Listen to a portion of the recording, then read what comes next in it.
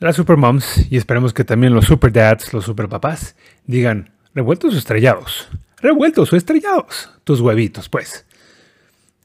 Fried or scrambled. Scrambled or fried.